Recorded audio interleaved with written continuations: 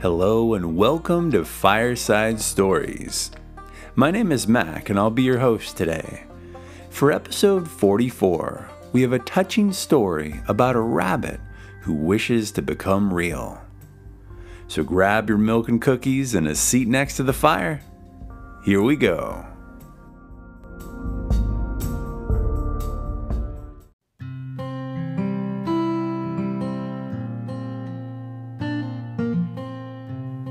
The classic tale of the Velveteen Rabbit, or How Toys Become Real, by Marjorie Williams.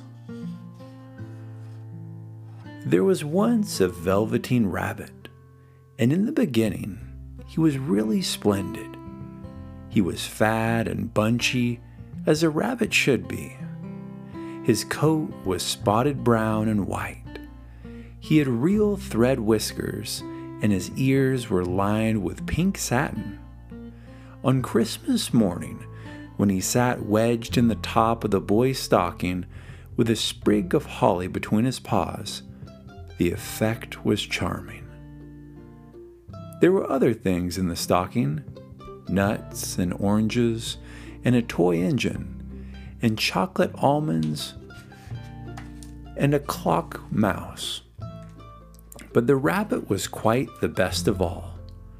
For at least 2 hours, the boy loved him, and then aunts and uncles came to dinner. And there was a great rustling of tissue paper and unwrapping of parcels. And in the excitement of looking at all the new presents, the Velveteen Rabbit was forgotten. For a long time he lived in the toy cupboard, or on the nursery floor, and no one thought very much about him. He was naturally shy, and being only made of velveteen, some of the more expensive toys quite snubbed him. The mechanical toys were very superior, and looked down upon everyone else. They were full of modern ideas, and pretended that they were real. The model boat, who had lived through 2 seasons and lost most of his paint, caught the tone from them.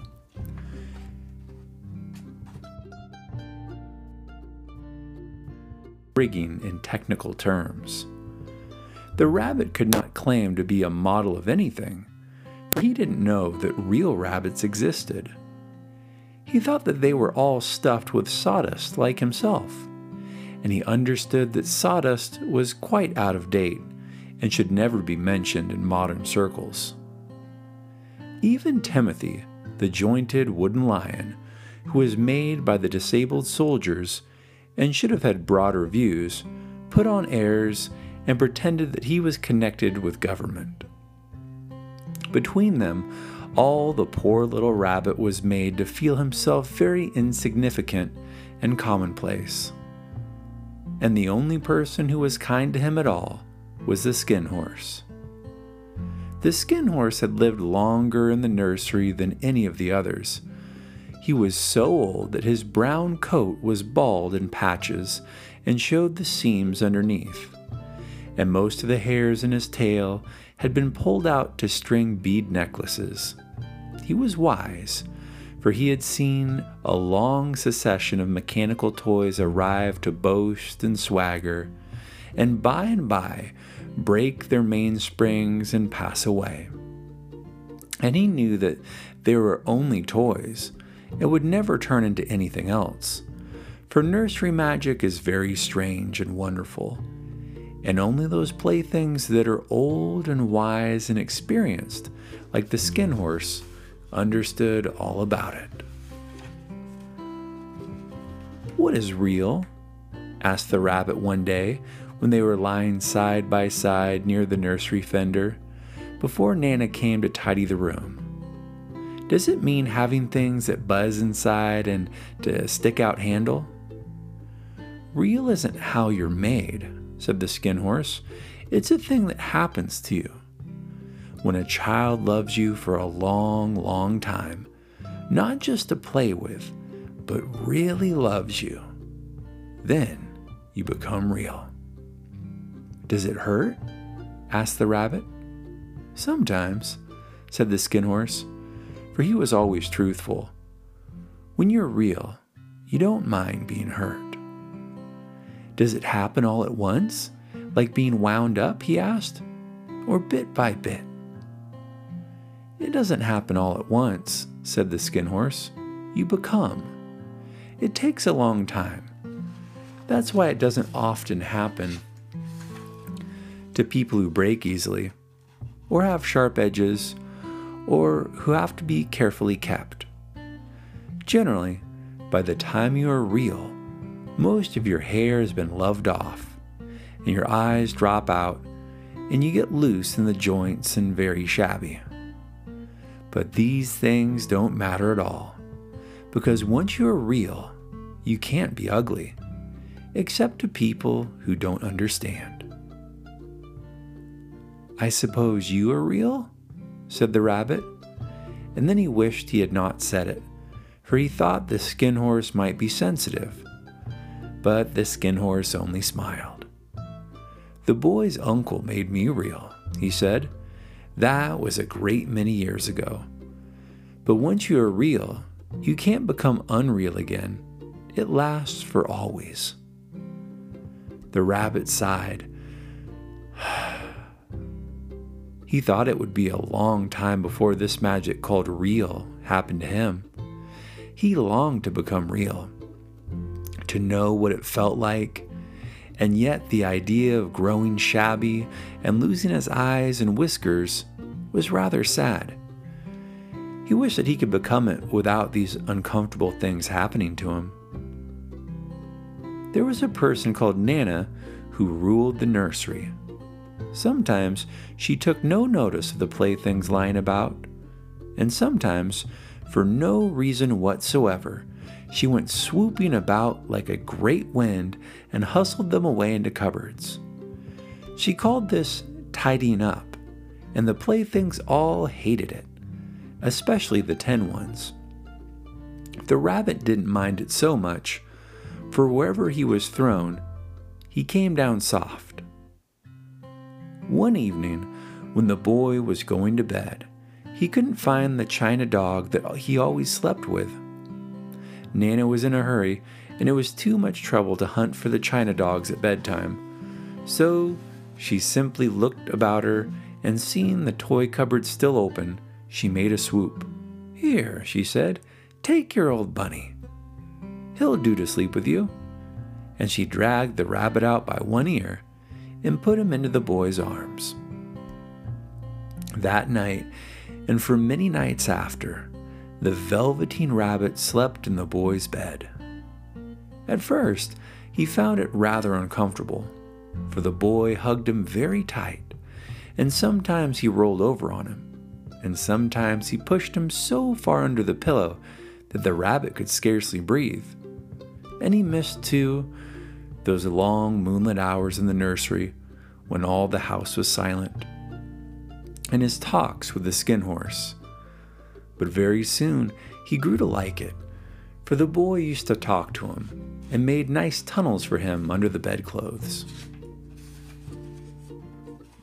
that he said were like the burrows the real rabbits lived in, and they had splendid games together, in whispers, when Nana had gone away to her supper and left the nightlight burning on the mantelpiece. And when the boy dropped off to sleep, the rabbit would snuggle down close under his little warm chin and dream, with the boy's hands clasped close round him all night long. And so time went on, and the little rabbit was very happy. So happy that he never noticed how his beautiful velveteen fur was getting shabbier and shabbier, and his tail coming unsewn, and all the pink rubbed off his nose where the boy had kissed him. Spring came, and they had long days in the garden. For wherever the boy went, the rabbit went too. He had rides in the wheelbarrow and picnics on the grass, and the lovely fairy huts built for him under the raspberry canes behind the flower border. And once, when the boy was called away suddenly to go out to tea, the rabbit was left out on the lawn until long after dusk. And Nana had to come and look for him with the candle because the boy couldn't go to sleep unless he was there. He was wet through with the dew and quite earthy from diving into the burrows that the boy had made for him in the flower bed.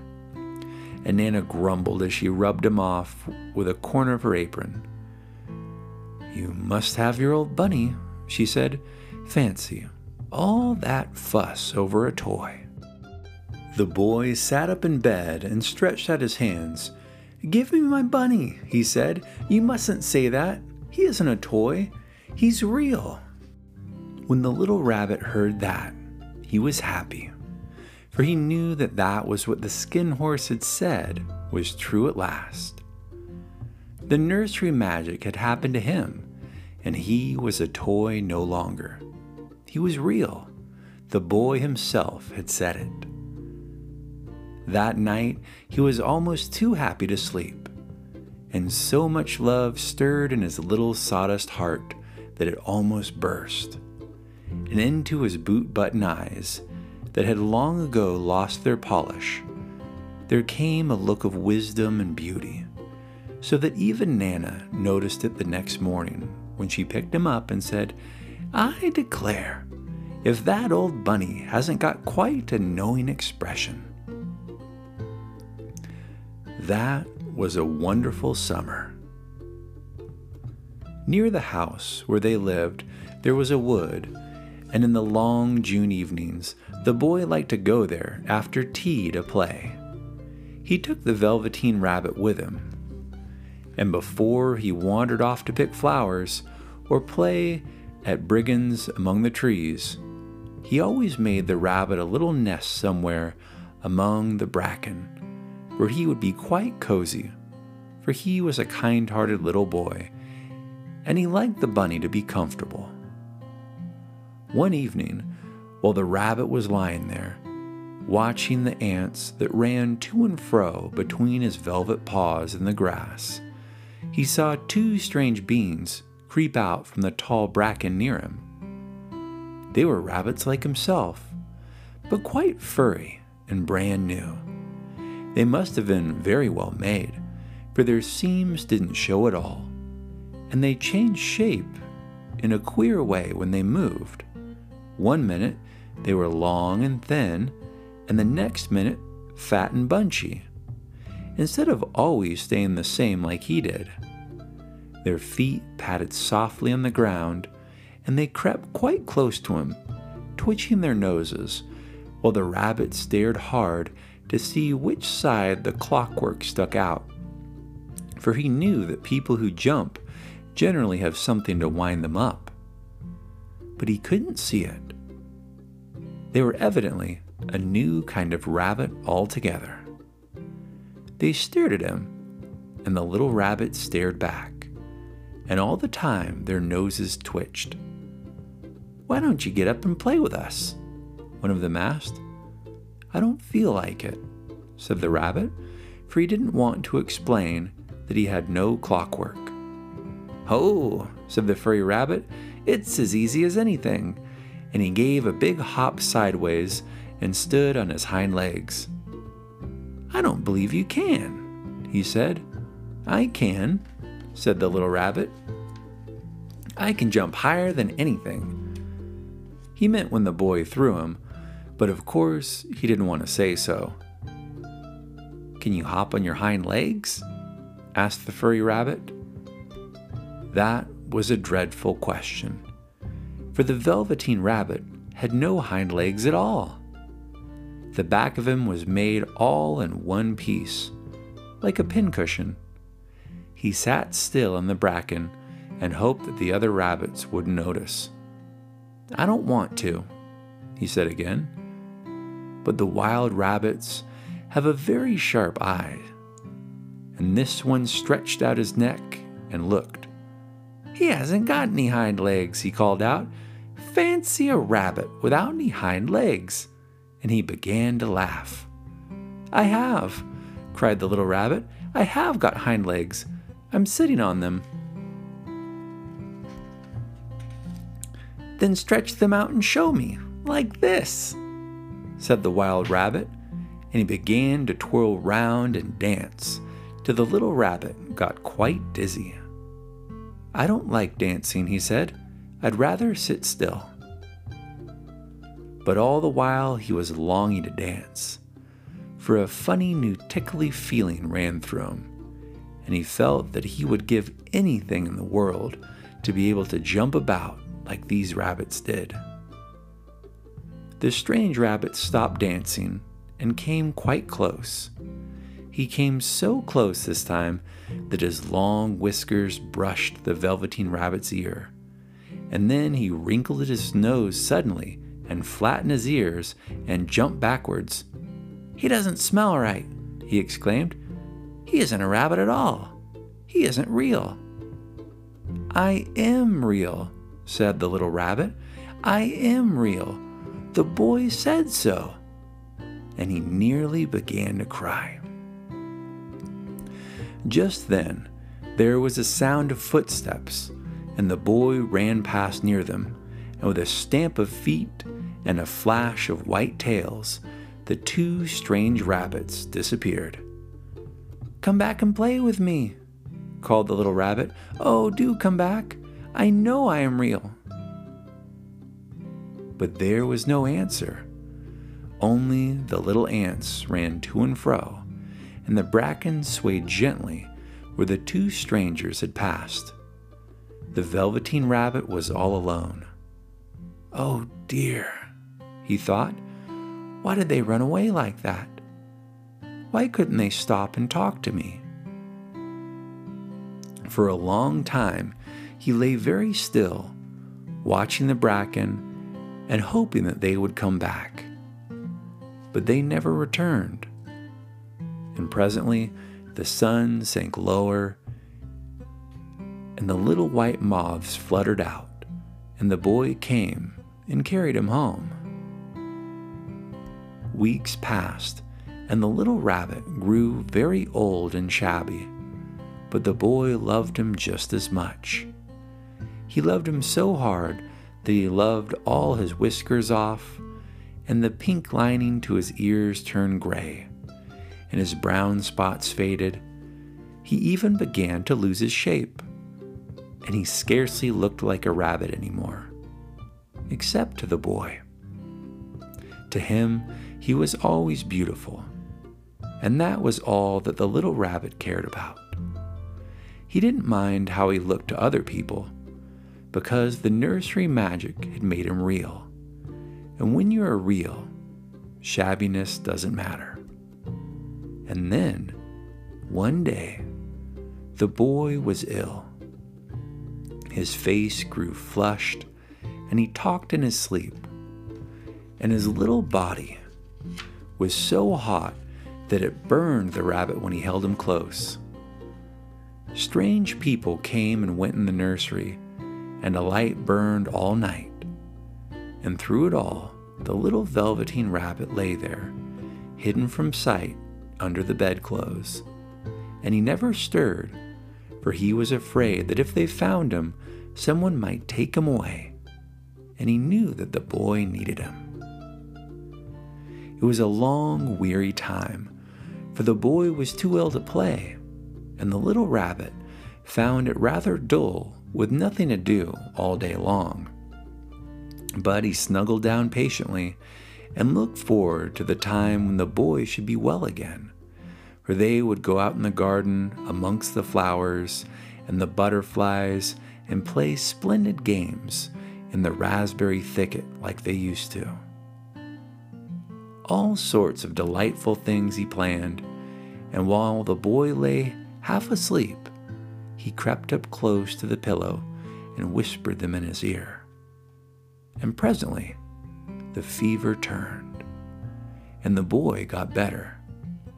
He was able to sit up in bed and look at picture books, while the little rabbit cuddled close at his side.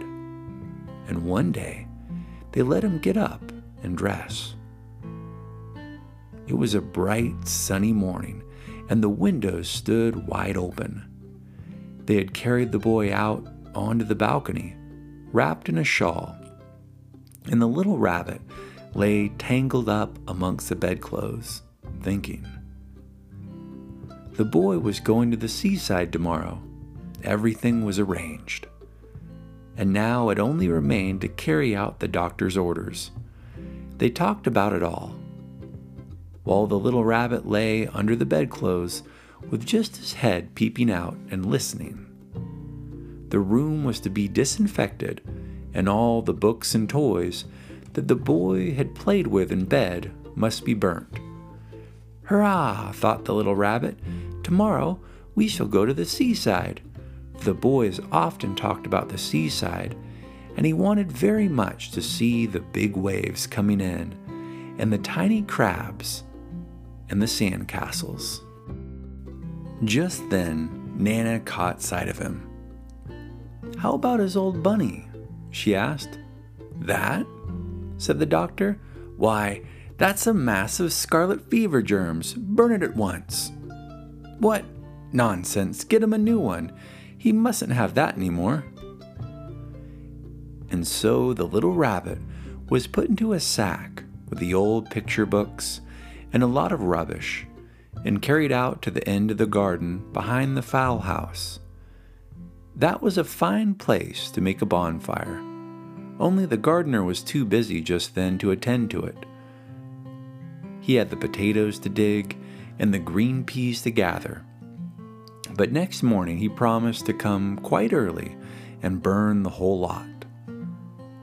That night the boy slept in a different bedroom, and he had a new bunny to sleep with him. It was a splendid bunny, all white plush with real glass eyes. But the boy was too excited to care very much about it, for tomorrow he was going to the seaside, and that in itself was such a wonderful thing that he could think of nothing else. And while the boy was asleep, dreaming of the seaside, the little rabbit lay among the old picture books in the corner behind the fowl house, and he felt very lonely. The sack had been left untied, and so by wriggling a bit, he was able to get his head through the opening and look out. He was shivering a little, for he had always been used to sleeping in a proper bed, and by this time his coat had worn so thin and threadbare from hugging that it was no longer any protection to him. Nearby, he could see the thicket of raspberry canes, growing tall and close like a tropical jungle, in whose shadow he had played with the boy on bygone mornings. He thought of those long sunlit hours in the garden, how happy they were, and a great sadness came over him. He seemed to see them all pass before him, each more beautiful than the other. The fairy huts in the flower bed, the quiet evenings in the wood when he lay in the bracken and the little ants ran over his paws, the wonderful day when he first knew that he was real. He thought of the skin horse, so wise and gentle, and all that he had told him. Of what use was it to be loved and lose one's beauty and become real if it all ended like this? And a tear, a real tear, trickled down his little shabby velvet nose and fell to the ground. And then a strange thing happened. For where the tear had fallen, a flower grew out of the ground. A mysterious flower, not at all like any that grew in the garden. It had slender green leaves, the color of emeralds, and in the center of the leaves, a blossom like a golden cup. It was so beautiful that the little rabbit forgot to cry and just lay there watching it. And presently, the blossom opened, and out of it stepped a little fairy. She was quite the loveliest fairy in the whole world. Her dress was of pearl and dewdrops, and there were flowers round her neck and in her hair, and her face was like the most perfect flower of all. And she came close to the little rabbit and gathered him up in her arms and kissed him on his velveteen nose that was all damp from crying. "Little rabbit," she said, "don't you know who I am?" The rabbit looked up at her, and it seemed to him that he had seen her face before, but he couldn't think where. "I'm the nursery magic fairy," she said. "I take care of all the playthings that the children have loved. When they are old and worn out, and the children don't need them anymore, then I come and take them away with me and turn them into real." "Wasn't I real before?" asked the little rabbit. "You were real to the boy," the fairy said, "because he loved you. Now you shall be real to everyone." And she held the little rabbit close in her arms and flew with him into the wood. It was light now, for the moon had risen. All the forest was beautiful, and the fronds of the bracken shone like frosted silver. In the open glade between the tree trunks, the wild rabbits danced with their shadows on the velvet grass. But when they saw the fairy, they all stopped dancing and stood round in a ring to stare at her. "I've brought you a new playfellow," the fairy said. "You must be very kind to him and teach him all he needs to know in Rabbitland, for he is going to live with you forever and ever." And she kissed the little rabbit again and put him down on the grass. "Run and play, little rabbit," she said. But the little rabbit sat quite still for a moment and never moved. For when he saw all the wild rabbits dancing about him, he suddenly remembered about his hind legs. And he didn't want them to see that he was made all in one piece. He did not know that when the fairy kissed him the last time, she had changed him altogether. And he might have sat there a long time, too shy to move, if just then something hadn't tickled his nose, and before he thought of what he was doing, he lifted his hind toe to scratch it. And he found that he actually had hind legs. Instead of dingy velveteen, he had brown fur, soft and shiny. His ears twitched by themselves, and his whiskers were so long that they brushed the grass. He gave one leap, and the joy of using those hind legs was so great that he went springing about the turf on them, jumping sideways and whirling round as the others did. And he grew so excited that when at last he stopped to look for the fairy, she was gone. He was a real rabbit at last, at home with the other rabbits. Autumn passed and winter, and in the spring, when the days grew warm and sunny, the boy went out to play in the wood behind the house. And while he was playing, 2 rabbits crept out from the bracken and peeped at him. One of them was brown all over, but the other had strange markings under his fur, as though long ago he had been spotted, and the spot still showed through. And about his little soft nose and round black eyes, there was something familiar, so that the boy thought to himself, "Why, he looks just like my old bunny that was lost when I had scarlet fever." But he never knew that it really was his own bunny, come back to look at the child who had first helped him to be real.